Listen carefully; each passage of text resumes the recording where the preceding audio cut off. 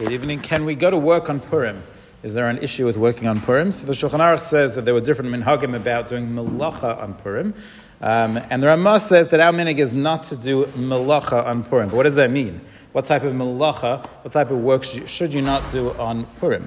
So the Magen Avraham writes, this is specifically referring to things that will distract you from the simcha of the day. So things that will take up a lot of your time, a lot of your mental headspace, those are the things that you should be avoiding on Purim.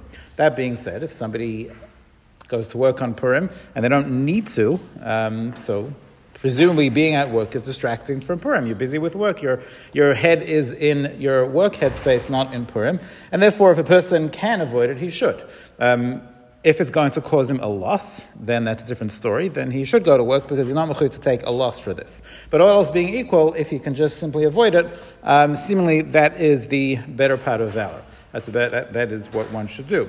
The question becomes, so I'm staying home, so I'm not going to work, but do I have to avoid all the things I would avoid on Chol HaMoed, which is when else we have this sort of Isser Malacha?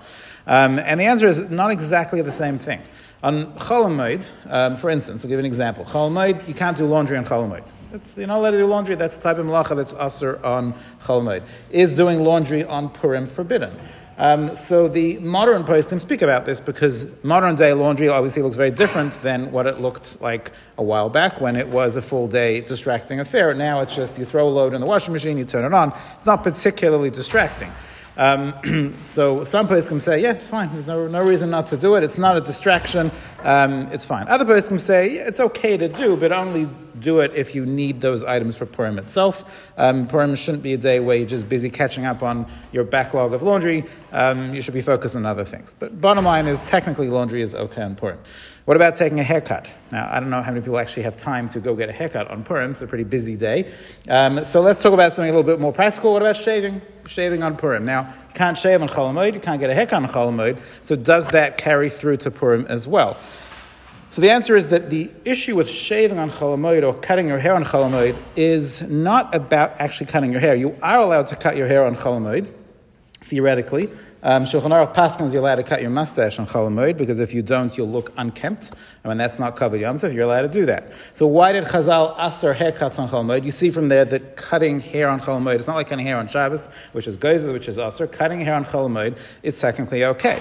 So why are you only allowed to do the mustache and nothing else? So the answer is that this is a takanas Chazal. They want us to be prepared for Yom Tov. If we knew that we could shave and take haircuts on Chol HaMoed, then we wouldn't do it before Yom Tov. But now that you know that you've got the next 8-9 days where you can't shave, can't take a haircut, so you're going to make sure you do it on the Erev Yom Tov, and you'll come into Yom Tov being nice and tidy.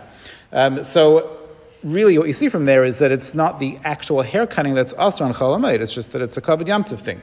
So if hair cutting is not asur on Chol HaMoed, so does that mean it's not asur on Purim? And the answer is yes, it's not asur on Purim. And technically, if you want to take a haircut on Purim, the covered Purim, you could.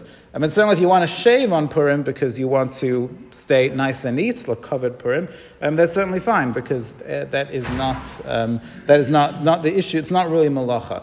And the same would be true for cutting nails as well. If somebody wanted to cut the nails so that they should look nice and tidy for Purim, on Purim, that would be okay as well.